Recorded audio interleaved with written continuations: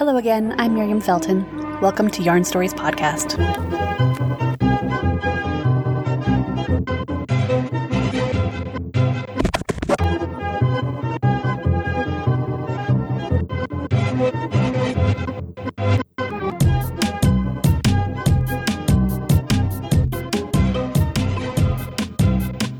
Welcome to all new listeners and returning listeners alike.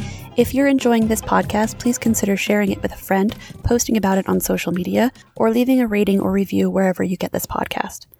You can also join the Friends of Yarn Stories Ravelry group, if that's more your thing, and thank you so much for listening. The first season of anything is a process of figuring things out, finding balance, and finding a voice. Part of my plan for this podcast has been to bring a diversity of voices to your attention.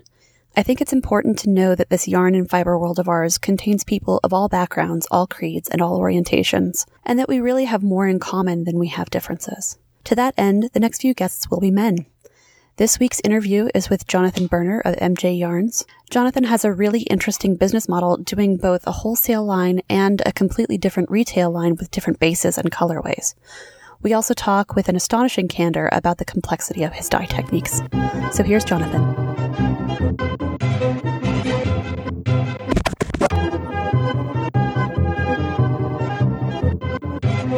I'm here with Jonathan Berner, owner and mastermind of MJ Yarns, that is based in Seattle, Washington by the time this episode comes out. Currently, he's still in Colorado and moving very shortly. Hey, yeah. Jonathan. Hey, how are you? Good. So tell me about your move. Well, I initially came to Colorado because my sister was here with her kids and I wanted to be around to see them grow up. But she transferred to Seattle back in April to be closer to my parents. Mm-hmm. So I've kind of had it in my sights to move back there. That's Washington is where I was raised. So it's kind of my physical home. And I went back to visit for Christmas and, just was reminded how great it is to have my family around. I'm really lucky with my family and, remembered how much I like Seattle. And I wasn't even going to look at studio space because I thought there was no way that I would be able to afford it. I mean, it's a disaster to find studio space in Colorado and Seattle's just as bad. But my sister's boyfriend / brother-in-law, they're working on that. But anyway, he started looking at studios on Craigslist, and I was like, all right, why not? And so anyway, I was looking at them, found one that looked pretty good to me, and he kind of said, well, check this one out too. And I was like, yeah, I saw that one. That one looks like a dump. But sure, why not? So I went and looked at both of them, and the one that I thought looked good was, decent, but it was ridiculously expensive. Yeah. And the other one I looked at was a dump. It was pretty bad, but it's 6 blocks from Pike Place Market. It's 800 square feet, and that's great. The rent is only $600 a month. Whoa! In Seattle? Yeah, that's nuts. Yeah, including utilities. Awesome. Well, you're going to use a shit ton of water, so. That's exactly. And I'm not kidding when I say it's a dump. It's really bad, but that is the perfect kind of space for me because I don't have to worry about getting dye on the walls or makes sense. I need a shithole. That's what I want. So I'm super excited about it and to be able to be in the middle of downtown Seattle. Yeah, it's gonna be great.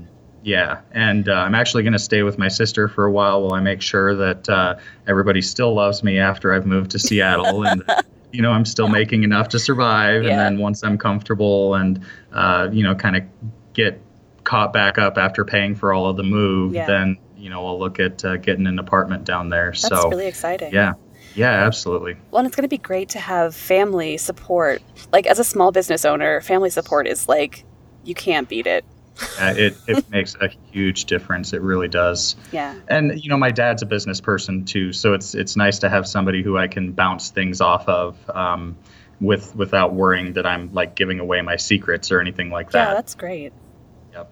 And like I said, the studio is 6 blocks from Pike Place Market. I actually have an application in to be a seller at Pike Place. And if your listeners aren't familiar with it, Pike Place is, I mean, it's really famous, but it's, it's got a big farmer's market and a butcher's area, fish, obviously. That's what it's famous for. The fish tossing. Yeah, hot guys in overalls throwing fish. But then on the north end of the market, there's an artist's area. That's really great. So yeah, I'm hoping that I'll be able to get in there and sell my yarn to tourists from all over the world. That's awesome. So I actually was at a local yarn store that I don't really get to.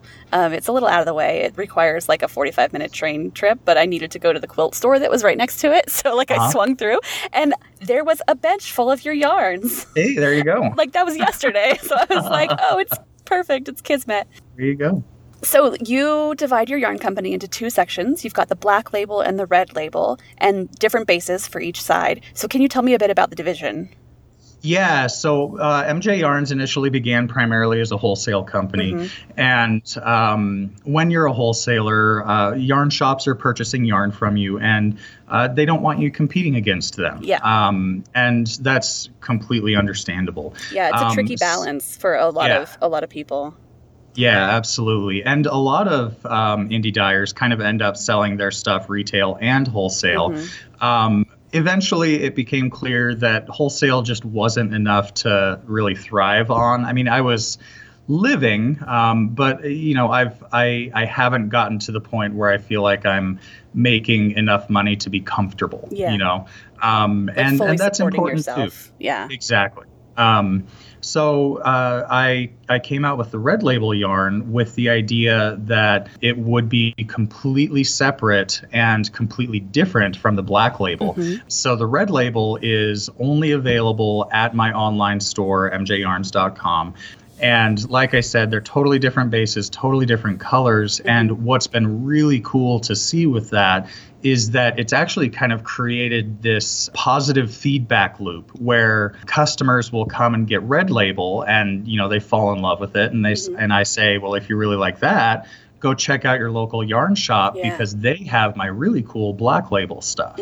So I actually end up, the driving stores some traffic to those local yarn stores. Exactly. The stores that have really bought into the idea have seen an increase in traffic because the red label has allowed me to get out a little bit more, to be a little bit more face-to-face and provide enough money that I'm surviving well enough so that the black label side can keep going. Yeah, exactly. So for people who are not that familiar with business, if you're selling wholesale, say your price point, for a product, like your widget is like $1. That's how much you pay to make it. If you are selling it wholesale and you want this, the widget to sell for like $6, then you need to sell it for $3. Exactly. To the local yarn store. So you'd make $2 on your widget. Exactly. But if you're selling a $6 widget that costs you $1 to make directly to the consumer, then you make $5 on your widget. So it's that's a little like business 101. And that's so there's the reality. a higher return for your red label than on your black. Yeah, and so I really don't have to sell that much red label to make a dramatic difference in my profit and income level. Yeah. Because the way the numbers end up working out for me, the retail margins are 10 to 15 times higher. Yeah. So imagine if you could do the same work but make 10 times as much. Yeah, it's amazing. Yeah. Like, you should definitely do that. That's just good business sense. But so you've got different bases. And so the bases for the black label are pretty standard. They're like, you've got some like superwash merino and some like merino nylon blend sock yarn and stuff like that. They're pretty, normal bases for yarn. The thing that really excited me was the red label and your Colorado Pure line. Yeah, and that's actually a limited edition. So if what you see on my website is the inventory numbers is what there's going to be, we will probably release something different, another Colorado Pure blend. But the Colorado Pure that we've got now as it is really just a one-time thing. Well, because you've got, the shearing. Yeah, exactly. It was a really challenging project to figure out how to make all that happen because there's no Google, there's no Amazon for a bale of wool. No. There's no Amazon for getting wool milled or turned into yarn. So I really had to start just with making those connections. Once you get this low into the industry where you're actually going from dirt to yarn. You really have to meet people. Yeah, talk to people, make connections, and once you meet the person who knows the people, then you're in. And there always is. There's a person who knows everybody, but you have to find that person. So eventually, I met Yampa Valley Fiberworks. They're up in Craig, Colorado, and they were able to connect me with a grower who's on the western slope of Colorado. He raises sheep free range, so they're just kind of out in the fields. He's he's had it in his family for generations, and I was able to buy 400 and some pounds from him of wool, which so you've got like his year's clip. Exactly. And actually, that was just his ram clip. He turns over several thousand pounds of wool a year. Yeah. Nice. So he's a big operation. He actually sells his lambs to Whole Foods. Okay. So is he putting the rest of it into the wool market? Yeah. And they call it the wool pool. Yeah. And then people buy, like big buyers buy, buy the bale, and they just put everybody's clip together and sell it that way. Yep. And he does actually have some connections with mills around the country as well who purchase direct from him. Oh, that's great. Yep. So they're both 100% Colorado Merino, and it sounds like they're like Merino rams. Yep. Solely. So Yampa Valley, are they a mill or? Yes. Okay. So are you having the yarns milled there? This yarn was not milled at Yampa Valley. I'm hoping to do this year's project with them. I ended up sending this wool up to Mountain Meadow Wools in Wyoming. Mm-hmm. It's close enough to Colorado. Yeah, seriously. Exactly. It was a similar amount of drive time to get up there. But the ram's fleece is a little bit challenging to deal with. It's a lot more greasy than a regular sheep's a ewe's wool. So Mountain Meadow wool has a scouring train that made it a lot easier for them to clean, and even they still had to send it through twice to get the fiber all clean. So. Well, in previous episodes, we've talked about the difficulty of having making it worthwhile for a mill to do, a single bale of wool or like a small batch run of yarn. Yeah. And Mountain Meadow is used to that sort of thing. Like they do that sort of thing. Yeah, they really do. When I was up there, he was spinning, a fleece or two for somebody. And I was shocked. That's way small batch. Yeah, wow. Exactly. I really was shocked because they have a spinning frame that can do, a tremendous amount of yarn at a time, something like 40 bobbins. So they can run big production. So for them to be taking small little one fleece jobs was, frankly, I was impressed that they're willing to do it. But that's got to be a dedication to the principle of the thing and not a business decision. Yeah, absolutely. You know what I mean? Because the setup of the spinning frames and the whole mill setup is time consuming, and they've got to be like, doing it for the love of doing it. Yeah. And not for, cost effectiveness of a single fleece or two. The owners of Mountain Meadow Wool are really great people, and Yampa Valley too. They're in general, people in this business tend to be good. It's true. And we also tend to be a little bit crazy and outside of the norm, but frankly, that's what I get along with. Yeah. So the current selection was milled at Mountain Meadow, and then the next year you're looking to mill at Yampa.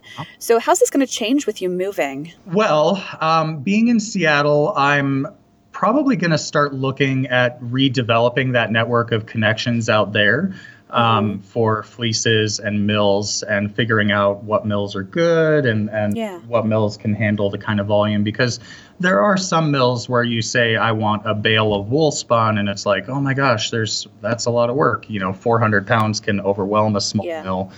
So anyway, figuring that out, and I would like to come out with a Washington line. That'd be great. Yeah, but for the meantime, I mean, I'm born in Colorado as far as my business is concerned, and Yeah, it's got your heart. yeah, exactly. So I would like to keep that spirit alive, and I don't see any reason why a Colorado line shouldn't continue with the business. Yeah, that makes sense. So you specifically use short color runs to make your multi-yarns read more like impressionist paintings. It makes them really great to knit for those of us who hate pooling and flashing. Yeah. So how did you come to that dye technique? Well, when I started designing yarn, this was in 2013, I had actually been knitting with some Dream in Color, and I will say their name because I respect and love their colorways. Yeah. They are fantastic, and just every inch of the yarn was this discovery and fascinating realization of what the yarn was doing. And that yarn also had those just short color runs, just little flecks of color. So I that love knitting with stuff like that. yeah, so that when you step back, the piece has kind of an overall color impression, but the closer you get, the more depth and intensity there is in each skein. So and each stitch becomes like a little, happy surprise. Exactly. Like, oh, I've got 3 stitches that are kind of this blue, and then I've got this pop of like green, and just that one stitch like brings you a little bit of joy. Yeah, exactly. And when you're a knitter, spending so much time with this yarn, I think it's important to have that bit of excitement and surprise as you're working with it. So I really wanted to find a way to dye that captured that. So I, looked around, and at the time there weren't really any great dye books that went through all of the techniques. And frankly, there still aren't any that go in depth to the dye books or to the dye techniques. Although Felicia Lowe came out with a great dye book. Can't remember the name of the book. I'll link to it in the show notes. Dyeing to Spin and Knit. Nice. That might not be it. That might be another book. Anyway, you can look that up. We'll find it. I'll find it and I'll put it in the show notes. All right. So anyway, that being said, I came across this little YouTube video of a woman using a technique that made me go, yes, that's it. That's what I want to do. And it's, of course, the most labor-intensive technique. And, of course it is, because you get something really, really interesting. Yeah, exactly. And I guess I should clarify that I'm describing now my Black Label multi-dyes. So we have several different dye techniques that we use here, depending on which line and which dye technique is actually being applied to it. So with the multi-dyes, and that's what we started with, it's actually a tie-dye technique. But instead of using rubber band or string, we're using the yarn itself to create the resists.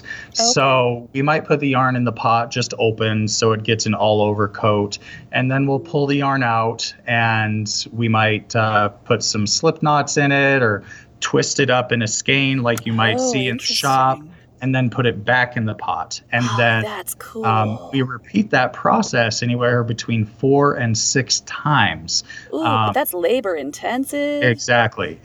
So a typical dye bath from start to finish is typically 8 to 10 hours. Oh, wow.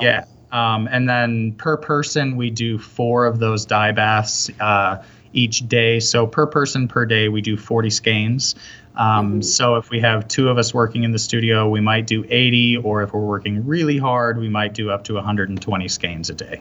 Wow. But it's lots of work. And of course, after the first batch or after the first layer, the yarn's hot. So now you're working with hot, steamy yarn with the food gloves that you would normally use to pull out pulled pork. So it's a special person that can love doing it. But, fortunately, I have one of those, and I'm pretty sure he's going to move out to Seattle once I'm established out there, too. That's great. Yeah. Well, that's going to be like really, really intense, especially because I imagine each different colorway is going to be a different set of steps of how you twist the yarn or how you... Yeah. You know what I mean? Like that's... Yep. Oof. Everyone is different. There's... I think I can think of 2 colors that have essentially the same process. Oh, wow. But the rest of them are all different. All the rest, it's all different sets. And there's so many, each color really has its own personality. It does, yeah. So the colors, they actually, I hate to say it, they improve with time. So, for instance, Cerulean Twilight is my most popular blue color. It has, on the third layer, a relatively open run where it's only got a couple of slip knots in it. And we discovered that the color does a lot better if we actually cool the pot down. So we have to remember it absorbs better? It absorbs more slowly. Okay, got it. So when the water's more cool, the dye has more time to relax and spread around. So we figured out that if we turn the pot off after the second color and let the water cool down, then that third color has a better chance to kind of fill in the gaps, and we get it ends up being just a much nicer finished product. That is seriously complicated, dude. Yeah, it is. If I am willing to accept the term artistry in any of this, it's definitely around that process where, I feel like I've developed a really in-depth knowledge where you couldn't describe it to someone. You couldn't put it in a book. Even if you did, it wouldn't make enough sense that somebody would be able to reproduce it. They just have to get in and do it and really experience what the yarn does and what each individual colorway does and how those colors are going to react and interact. And I guess on top of all of that, it changes from yarn base to yarn base. Different yarn bases accept the color differently too. So sometimes the yarn bases want a little bit different treatment. Wow. Yeah. That's intense. So that's specifically the black label that people can find at their local yarn store. Yep. That's the multi-technique for the black label. Yep. Okay. So going to your red label a little, your semi-solid colorways are named after gemstones. And your kettle dyes, or, like mostly solid, are named after the gem shapes and cuts like Briolette and Jubilee. So how did you come to these names? Do you have a background in like gemstones or jewelry? I don't. But when I was designing the red label side, and red label is really fun because I designed all of the colors, all 25 or 26 colors at once. So the palette to be a cohesive whole. Exactly. It's set up so that you can pick really any two colors, and they're probably going to work together in some way. So when I was designing that palette, I was taking my dog on lots of walks. Here in Lafayette, we have a lake about a mile west of me that I often walk down to, and we do a lap around the lake. And at the time of year, the time I was walking, the sun was setting pretty frequently. So I was seeing these sunsets that have this fascinating blend of cool and warm. Right? So, like it's magic. Yeah. Cool and warm don't generally, mesh so well, but in sunsets, they're amazing. Exactly. So you have, the warm sunlight coming behind this cloud, but on the face of the cloud, you have this dark, dark blue pushing through. So that particular color I captured in azurite. So that's my darkest blue color. And in that color, there's actually orange that's inside of it. Yeah. So most of the colors in my red label yarn actually have their complement or something close to their complement, which is to say the color across the color wheel blended in. So like the red actually has green in it. The green has red in it. So that sunset inspired all of it. And then when I was trying to figure out how to name it, it was all kind of living in this earthy area. That's when you blend complements, you end up with slightly earthy colors. Yeah, slightly muted because they cancel each other out a little bit and make it grayer. Exactly. So I just kind of had the earth on my mind, and gemstones are a rich source of color names and a rich source of color types. So I decided that was going to be the way to go. Well, and in Colorado, there's a whole history of mining as well. So I'm in Utah, which is just over the Rocky Mountains. So same kind of, vibe, same kind of terrain. Yep. Mining is a huge thing. Yep. for all of our, both of our states. Yep. That's Lafayette, where I live, was actually founded on coal mining. And in my black label, one of my solid colors for that is called Lafayette, and it's a coal black, Nice. coal black gray. So, yep. In Boulder, I'm in Boulder County, was founded because of mining deposits in the mountains. Yep. So. Yeah, I've got mostly metal. So there's copper mine, like there's the biggest, huge, like pit strip mining. Yeah. That you can see from space, that's here in my valley. And Park City was based on silver. Excellent. So you are one of the rare men in this industry. How do you find that? I think it's actually been an advantage, although I've had to learn to be comfortable with myself too, because when I walk in a yarn shop, I always get the, "Oh, were you lost?" look. Yeah. Yeah. And I quite intentionally, when I'm walking into a yarn shop or a new knitting place, make sure that I have my knitting bag with me and or something I've knit around my neck. And, it's the secret signs. Yeah, exactly. To say like, look, I'm real. Or even just to prove that I'm legit, like, look at this lace that I'm working on and show them, like, yes, he is a real knitter and he does have some. Yeah, he has some idea of what he's talking about. Yeah. But once I pass that initial moment, and I know some guys do kind of hold a grudge about that. I don't think many of them do, but some of the more sensitive of us males get a little hurt. Anyway, I understand. So anyway, once I'm established, I'm at that point kind of a minor celebrity because I am a guy. Yeah, it's interesting. Who comes into a knitting shop. So when I started this business, I found it to be relatively easy. I mean, I had actually one shop told me that part of the reason they were ordering is because they thought it was cool that I was a dude. Yeah. Yeah. And they wanted to support me in that. And all of the yarn shop owners in my area knew me, and they knew me by name because I was the guy who came into the shop every other week. Yeah. So it's been a good way for me to set myself apart a little bit and to be something different in addition to my spectacular colors and yarn. Yeah. But, in a field where like there's so many indie dyers, anything that sets you apart is a business advantage.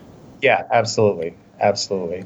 And it's important to have something that makes you different and unique beyond just, a different name. Yeah. Cool. So you're also a gay man. That is true. Is that single gay man, I should point out. So any similarly minded dudes out there, if you're hot, hit him up. So how has that been in this industry? Frankly, it's been good. There's not too many straight guys. I admire the straight guys that knit because they're, definitely the outside fringe of the knitting world. That's true. The gay men's knitting community is really pretty tight. I'm pretty sure I'm friends with most of them on Facebook. So you would like to, you've been generous enough to give us a skein of Colorado Pure. Do you want to do worsted or fingering? I'd like to give the fingering. I think it's spectacular. Great. Yeah. Well, and fingering is really so versatile, like blend it with something else with a different color and all that stuff. Yeah. So because Colorado Pure is, the one clip and that's it, they will need to choose from what is available. Yep. Rather than having something custom dyed to a particular color. So if you want to enter for that giveaway, just go to the show notes at yarnstoriespodcast.com. And thank you, Jonathan, for offering to give that away. That's great. You're welcome. That's, I'm definitely a yarn evangelist. And most knitters become that at some point in one way or another. But, I love getting people into it and letting them know about new and different yarns. The Colorado Pure is great because it's not superwash. It's got a little bit more of a rustic spin to it. Mm-hmm. So it's not the kind of smooth and slimy yarn that kind of most of us are used to. It has tooth. Yeah, exactly. And it has just that little bit of a homemade look where it could have been hand spun. So anyway, I like adding handspun to commercial yarn in my knitting. I also, number one, because it makes the handspun go farther. Yeah. So I don't have to spin. Like I have spun whole garments worth. There's a whole article in the offing for Spinoff that I'm writing. But sometimes you just spin something because it's pretty, and then you want to make something and you don't want to spin more, or you can't find more. So. Yeah, absolutely. So there's a question that I ask everybody in the first season. What would be your everyday superpower? So I thought a lot about this, and I think my everyday superpower is that I am kind of a dog whisperer, or maybe not a dog whisperer, but a dog controller. Okay. I'm an alpha, and dogs sense it. When I come in the room, dogs know, like, okay, I have to do what this guy says. And I had to learn how to tone myself down when I got my dog, because she is such a beta. Her entire life is, how do I please Jonathan? How do I do what he wants? How do I make him happy? And I realized, like, okay, I can't treat her like I would normally treat a dog. When I had left her in the car for a little bit, and she found some garbage, right? And she got into it, and I came back, and I looked at her when I got back to the car, and I pointed my finger at her and said no, and just firmly said no. I wasn't like, you weren't yelling, moving to hit her. I wasn't. I'm sure my voice was just showing your displeasure. Exactly. And she started to shake. Oh, baby. Yeah, exactly. So she's been good for me, learning how to be just very gentle and very positive based, and very, very loving, to make sure that she knows it's okay. So if this whole yarn thing doesn't work out, you could be a dog trainer. They'd all listen to you. I could try that. So your dog, what kind of dog is she? She's a Blue Heeler and Bull Terrier. I could email you a picture. Man. She's, oh my gosh, she's the cutest, and she is the best dog in the world. And I know everybody says that, but mine actually is. No, I'll fully admit that my cats are assholes. So. Yeah, I mean, Riley, she listens like you wouldn't believe. I meant it when I said that she lives to serve me and to do what I want. And she's, is she a rescue? Yeah, she came through the Rocky Mountain Puppy Rescue. They're a fantastic rescue that brings dogs up from a reservation outside of Albuquerque.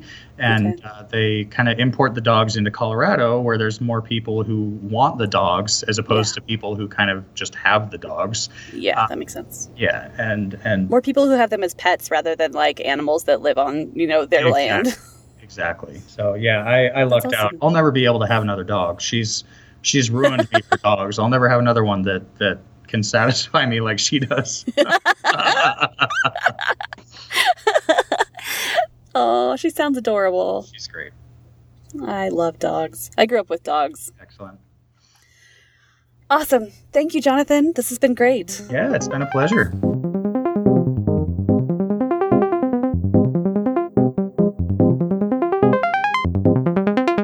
You found that interview as interesting as I did. I wonder if perhaps Jonathan's Red Label yarns and the profit margins from selling direct to consumers on that line really allow him to do such a labor-intensive dye technique on the Black Label. A lot of dyers have to face the reality of wanting to do a more intense technique, but needing to keep up with production and labor cost management. So thank you again to Jonathan for talking with me. I've got the giveaway for Colorado Pure Fingering from MJ's Red Label line up on yarnstoriespodcast.com.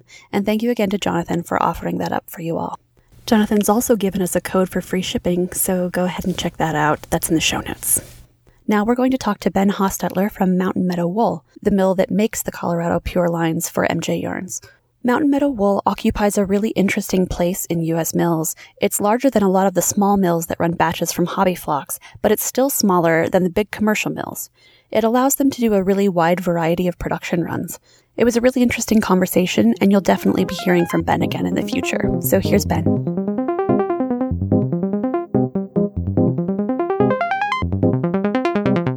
I'm here with Ben Hostetler, who is the operations manager of Mountain Meadow Wool in the northeast corner of Wyoming. Hey, Ben. Hey, Miriam.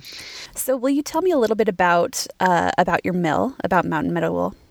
Yeah, so this is our 10th year of operating. So they started the idea for the mill about 15 years ago. It took about 5 years to do all the planning and background work to get the mill started. Yeah. But 10 years of production this year. We're family owned, so I work here with my mom and my wife and my dad and a sister. So that's fun. A lot of fun family camaraderie, I guess we get to have here at the mill. Yeah. I always tell people I have a pretty good boss working for my mom. It's actually kind of fun.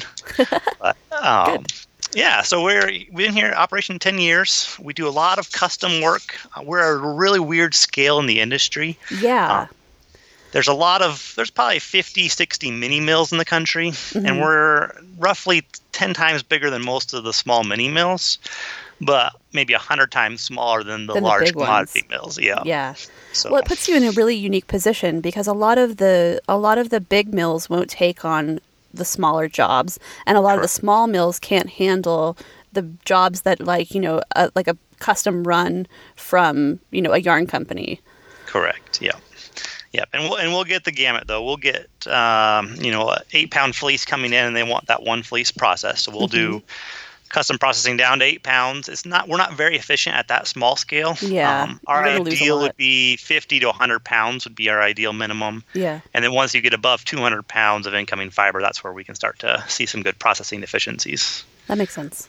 Yeah. So, for people who are not familiar with the milling process, can you take us through the steps? Sure, it's a pretty fun process. Yeah. If you've seen, raw wool, you look at a clip of or a lock of raw wool, and you've got a lot of grease, a lot of dirt, some vegetation on that. Mm-hmm. And so the goal of the process is just to remove all of that and get those fibers to be in somewhat of a structure that you can create yarn with. And so the first stage, when that fiber comes in, and we'll do, small custom jobs with a lot of unique breeds of sheep. Yeah. But about 60%, 70% of our business is fiber we source, usually in larger quantities. Yeah. So there's a little more consistency in the larger lots. But either way, the small lots or the large lots, you open up those bales of fiber or boxes of fiber or small trash bags of fiber, depending on how it came into the mill. You open up that fiber. The first stage is our skirting table. And so we'll throw it on a table. And it's just I've seen people who make their own tables on their own ranch or operation with chicken wire or just something to throw that fleece on there and get a good look at it. And let anything gross fall out. Exactly. Quite frequently there are dingleberries on the ass end of the sheep, and there's all sorts of stuff like that. Yeah, manure tags. We're looking for lots of vegetation, so sometimes sheep are going to be rubbing into a hay bale or straw, and they've got a lot of vegetation, and we're going to pick that out by hand. Yeah, and depending on where they're ranging, they could have all sorts of stuff like cockleburs and things like that stuck right around their neck or on their underbelly. Yeah, don't say cockleburs. That's a bad word around here. Yeah, that's bad. You want to keep those out of your sheep pasture. Exactly. Yeah, cockleburs are a pain. We pick them out by hand just because they crush into all the machinery. Yep. But you can't get them all out if we're doing a large lot, and so you're going to get them to start crushing into the machinery, and it just takes a little bit of extra time cleaning up. Yeah. But so we'll pick through that fiber. We're looking for second cuts sometimes during shearing, sheep are all moving around while they're shearing, and so they may miss a spot and have to go back through and cut it again to get it a little closer to the skin, and that's a second cut. And so it's the staple length is too short. The goal is a 3.5-inch long fiber. And they've taken that 3.5-inch long fiber and cut it down to 2.5-inch fibers or a couple inch fibers, and we need to get those removed because they create inconsistencies in the yarn. So we'll pick those out. Usually a good shake of the fleece will get a lot of the dirt and some vegetation coming out and a lot of those short fibers, and then onto the scouring line it goes. And so scouring is the first wash that should help get the lanolin out of the wool as well. Correct. Yeah. So typically on a fine wool, 50% of the weight is dirt and grease. Wow. On a coarser wool, you might get about 30% dirt and grease. So there's just a lot of dirt and a lot of grease. And the scouring line, we open up that fiber to open up those fibers so they're not packed together. Then it goes through 5 bowls. And the concept for washing is, I tell people, very similar to washing a dirty pot or pan in your sink. So if you've got a dirty pot or pan, you put some Dawn detergent in the sink, and that detergent, basically what it does is it's encapsulating the grease on the pan. Mm-hmm. And then the force to remove it is someone's hand with a wash rag on it to physically remove that grease. And then these wool fibers are very similar. They've got grease along the length of the fiber, and you put in a little detergent in there, and that encapsulates the grease. And then we have what are called squeeze presses. They look like the old Arena washers. Oh, yeah. It's a lot more mechanical and industrial in scale. And those provide the force to actually physically squeeze the grease off of the fiber. Got it. Yeah. Cool. So it goes through 5 different wash. Yep, 5 different bowls. Sessions. Each bowl has a little different process to it. So the first bowl is low temperature, and we're getting the dirt off of the fiber. Yeah. The next 2 bowls are high temp wash bowls, and we're getting the grease off. And then 2 rinse bowls. Cool. Yeah. So then you go on to, are you doing combing or carding or both? We do both. So we call one of our yarns would be, fully worsted, which we'll go through the comb, and then we'll call our yarn our semi-worsted yarn, where we're not going to comb it, but we'll still go through the gilling or pin drafting stage to align those fibers. Got it. Okay. So then, do you guys also do the spinning? Yep. So we spin for here some as well. things. Yep. Yes, Yep. that's what I thought. Yeah. So not for everything. So depending on exactly what the finished yarn they're looking for is, it might be outside of the range of what your mill is able to do. Correct. We'll probably spin internally 98% of the yarn that goes through. Okay. For some of your fine apparels, so it'd be your base layer apparels or your performance sock industry. Usually you have to have pretty fine yarn spun for that, and so we'll send it out to another facility to get spun into those fine yarns. Cool. So do you have a staple length range that you can handle?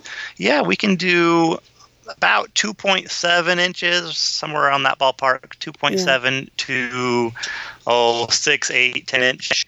Wow!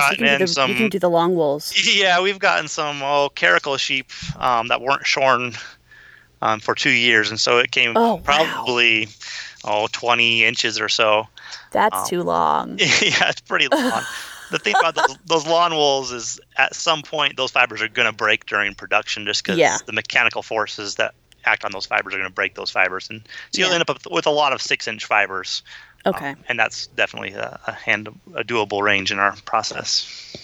That's cool. Yeah. So, if somebody had a fleece that was a much finer wool, like a merino generally is, or a shorter staple, like a 2-inch staple, then you would need to send it to somewhere else. You could do the cleaning and the processing before that, but you couldn't spin it. Yeah, correct. And typically, your shorter staples, your 2-inch staples are typically done on a woolen system. Yeah. And that way you can create a woolen spun yarn, which you don't need to have the length of the fiber to create. That yarn. And again, for people who may be new to this, woolen is generally starts with a carded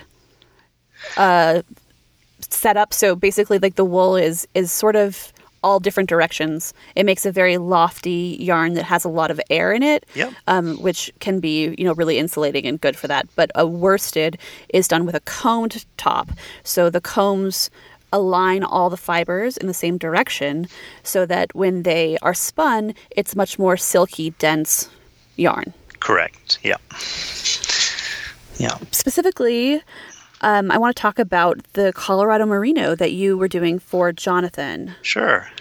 So he said that they're Merino rams. So what was the staple length like for them? Oh, they were coming in. You've got a pretty good staple length on a ram in general. So you're at least at a 3.5 and probably closer to a 4-inch staple on a lot of the rams. So if they had been Merino ewes rather than Merino rams, they might have been too short a staple. Yeah, it depends.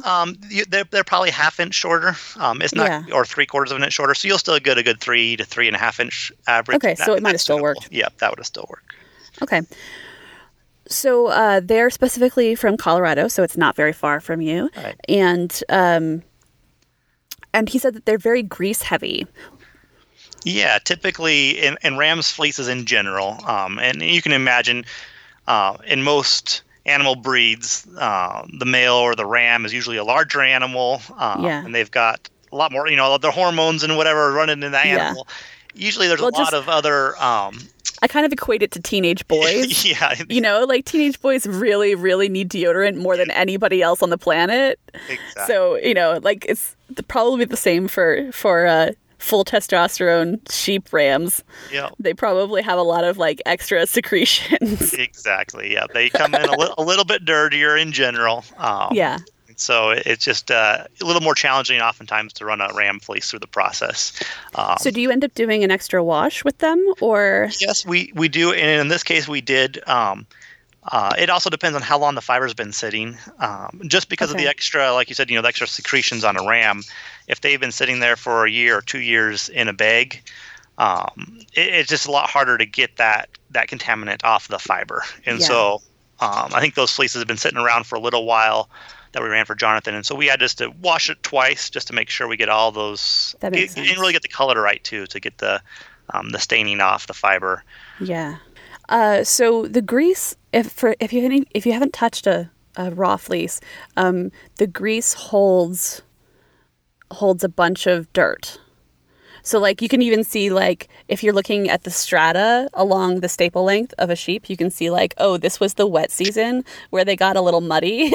Right. Stuff like that. So for anybody who has not done this, it's pretty satisfying to wash a fleece and it looks kind of gross and dirty and a little brown, and then you wash it and it can be like snowy white. Yeah.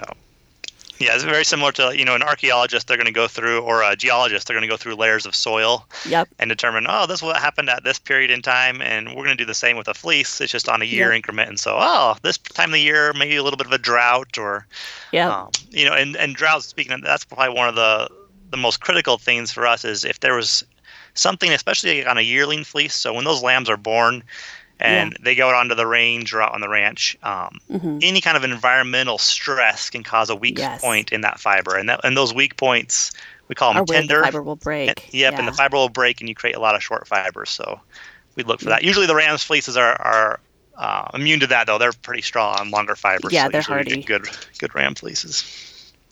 Okay. Other than having like a specific maybe second wash to get them really clean, were there any other challenges to dealing with the Colorado Merino rams? Merinos in general, you're going to have typically a finer micron. So the micron is just the diameter of the fiber. Yep. The lower the micron, usually the softer on your skin. So most of your Merino breeds, your Merino genetics, are going to be finer wools. Yeah. So they're going to be soft on your skin, but you have a little less strength in the individual fibers. And so it's more of a breed than just the ram or the ewe. It's just more of a breed characteristic. Yes. But weaker fibers, you tend to get more neps and pills. When it goes through carding, you just get more breakage of those fibers. Yeah. So in previous episodes, we've talked about that, the more ends you have per inch, the more ends you have sticking out per inch. And then the more likely it is to pill in a finished yarn, that sort of thing. Right. So you get a lot of, if you have broken fibers, you also get a lot of ends sticking out. Yep, correct. Yeah. And so that'd be kind of one of the challenges on just the Merino genetics in processing. And that's why historically most of your finer wools are going to be combed and you make a fully combed yarn. What we did all the fibers are parallel. Yep, and you've removed all the short ones. So if anything did break during carding, you remove anything that's less than an inch long. And so you get a little overall longer average of your staple length, and so it kind of increases the final performance and look of the yarn. What we did with Jonathan was intentionally, because Colorado, Wyoming, these kind of climates, we have the rustic mountains, the area. We created a rustic yarn, so we intentionally leave in the neps and pills. And so you give a little extra texture to the yarn. Yeah, character. A little character, the yarn. Yep. It's kind of fun to see that. So you still have a soft handle, but a yarn with a bit of character, which is fun to get. Well, and it's fun to work with. Yeah. I like more rustic yarns. Right. Especially like a yarn with a little bit of like hair structure still left in there, like dual coated yarn, like Lopi kind of thing. Love it. I also love a naturally heathered yarn myself. Yep. Awesome. So when you're sourcing large quantities for your own spinning runs, where are you like getting them from specific ranchers, or are you buying on the wool market? We typically go directly to the ranch, and the main reason is we created what's called a producer program in our mill, and so we don't buy the fiber right when it's shorn. Yeah. We'll pay for it when we use it. And so we offer free warehousing and storage for the producers in this program. Great. And then we give them a premium over the market value for their fiber. Yeah. So on a given year, it could be a 30 or 40% premium. And we're at a baseline. We never lower our baseline premium. And so if the market does rise above our baseline, we'll try and match the market. But it gives a lot of stability to that rancher. Yeah, and they know that their clip is going to be purchased and that their clip is going to be purchased at a good price. Because the wool market routinely undervalues fleeces. Right. At least from the mind of a spinner. Right. Yep. So you're working with these ranchers. Are they generally producing fleeces all of one breed? Generally. So we'll pick ranchers based on the breed that they're raising. And so we'll do a lot of breed-specific yarns. So we'll pick a Rambouillet, a Cormo, a Targhee, a Columbia, a Corriedale. We'll pick a ranch that has that breed. And then we'll do a lot of selection to determine a ranch that meets our kind of criteria for long-term sustainability. Yeah. So we're looking for a ranch that has and is implementing new practices on the ranch scale to be sustainable in the long run. Yeah. What management practices, sheep handling practices. Yeah. And we want a rancher who's also really focused on helping the industry as a whole. So we want someone who's involved in their sheep association, their wool growers association, trying to actively grow and support their own industry for 20, 30, 50 years down the road. That's great. With any of the smaller producers, do you just warehouse their clip until you have enough to do a good size production run that would be economical? Yeah, it kind of depends again. If we're doing a really unique breed, that we might do a limited special edition run. Yeah. So we just did last year a run of Romney from a local producer. Nice. And it's probably 100 pounds of fiber is about all they have on their facility. Yeah. And it's enough for us to do a limited supply yarn run with that. But for most of our stock yarns, we're going to need about 400 pounds minimum from the producer. Just to makes it worthwhile for us to go through the process, trace that fiber, and also do all new labeling for that new ranch. That's great. It's kind of fun. So we get a lot of unique interaction with ranchers and producers, and I try and make it out to shearing with all of our main producers. I try to get out there during shearing time just to get my eyes on those fleeces before they're put into the bags, and it's a good working relationship we have with the ranches. So the importance of having ranchers that are really focused on the health of their sheep and progressing the breed and stuff like that. I imagine that you're going to get really healthy fleeces. Yeah, that's the goal. And the better quality fleeces coming off the animal, the better quality yarn we can make once it arrives. And so working all the way back to the ranch scale to implement good practices. One of the things that we, in Wyoming particularly, we've done paint branding a lot. So a lot of the sheep have their brand is painted on the back. Well, you put some paint on some really nice fiber. Yeah. And so we work with the ranchers to either eliminate paint or do really small brands. And so it just helps improve the quality of the fiber coming through. Does most of the paint usually come off in the washing process? There's paints that are marketed as scourable paint, but even if you talk to the large facilities, so say Bowman in Texas or Chargeurs in South Carolina, scourable paint is kind of a misnomer, and you're always going to get some paint going through the wash line. So even at the big facilities, they're going to go through and try and pick that out if they see it going through. Yeah. So do you get a bunch of ranchers that coat their fleeces? Usually only on the small scale, and it's usually for custom processing where a rancher will send me their own fiber. Yeah, like a hobby flock kind of thing rather than a big production. Flock. Correct. That makes sense. And it's really fun to see that you can get the same breed out on a ranch or a range, and then that same breed from someone who, had the ability to coat their animals. Well, because you have to keep a really close eye on the animals. They can get their coats caught in fences. So you couldn't really, it's just not scalable to do it with a giant flock. Right. But it's the quality you can get from coating and really taking the extra care is pretty neat to see with the producers who do send in coated fleeces. Yeah. Oftentimes, you don't even have to go a semi-worsted yarn where we don't comb it may look combed just because They don't have weathered tips on the fiber, so the fibers are just stronger along the whole length of the fiber. There's not a lot of vegetation, and you can just get a really good, smooth-looking yarn. That's great. Do you guys also supply then your breed-specific yarns to dyers all over? We do, and we're just kind of branching out in that now. Yeah. The industry, and you've probably seen it, Miriam, yourself, in the past 10 years, breed-specific 10 years ago wasn't really it wasn't a thing. And so breed-specific is becoming more of a hot commodity kind of in the industry. Mm-hmm. It's fun because you get to experience different breeds when you're hand spinning or you're knitting. Mm-hmm. And so we are branching that out more. It's hard to find some of your unique breeds, the quantities we would need to create a cost-effective yarn. And so usually we'll do limited edition runs of breed-specific. For specific people or that kind of thing. Yeah. We did start a yarn club last year where we'll send a specific breed or a specific ranch, and we'll do a new ranch or new breed every other month. Oh, that's fun. So it's a nice way to get a small quantity, limited batch out into the hands of knitters. That's awesome. Yeah, I'm a fan. I'm a fan of breed specificity. Yeah. It's just there's so much variety in the wool world that, you know, like to lump all wool together is just absolutely insane. You know, when you've got a range from like, you know, a Rambouillet to like a Lincoln long wool that has curls, 12-inch curls, you know, it's just crazy. Yeah. And that's people think of wool and they think of everything that deals with wool is just generic wool.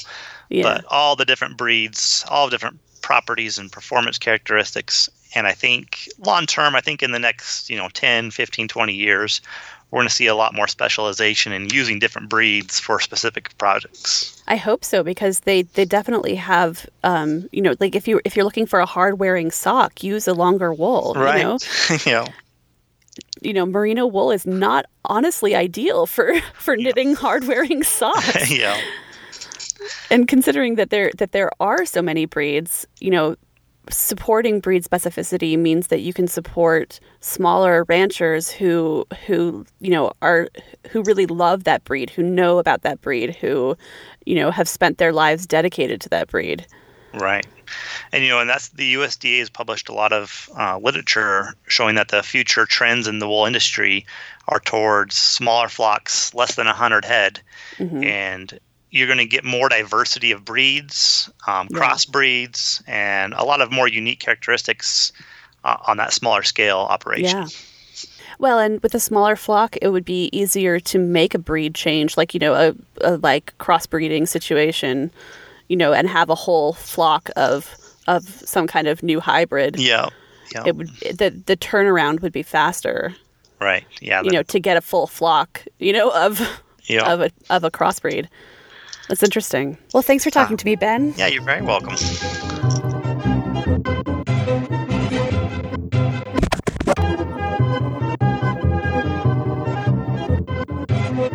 Thanks for joining me for this episode. Don't forget to check out the show notes and the giveaway for the Colorado Pure Fingering. I'm all but done with the first season's recording, so I'm really turning my attention to what I want the second season to be. This first season has really circled around yarn dyers, frankly because they're the people that I know the best. A lot of the first season's guests have been people that I've known for years and people that I consider my friends. But now that I'm more comfortable with my voice and this podcast's niche, I'm really looking forward to branching out to talk to sheep ranchers, cotton growers, and mills. So watch this space. I'm going to need some help meeting these goals. I'm really excited about it, and I hope that you will be as well. And seriously, thank you. Thank you for all the support you've given me and Yarn Stories already. You can follow the podcast on social media via Facebook, search for Yarn Stories Podcast, Twitter @Yarn Stories Pod, or Instagram @Yarn Stories Podcast for updates and pretty pictures. This podcast was produced in Salt Lake City, Utah, with production help from Sid Fallon. Music is by the ever-elusive Breakmaster Cylinder. I'll be back in 2 weeks talking to Neil Pace of Woo Sheeps. Bye.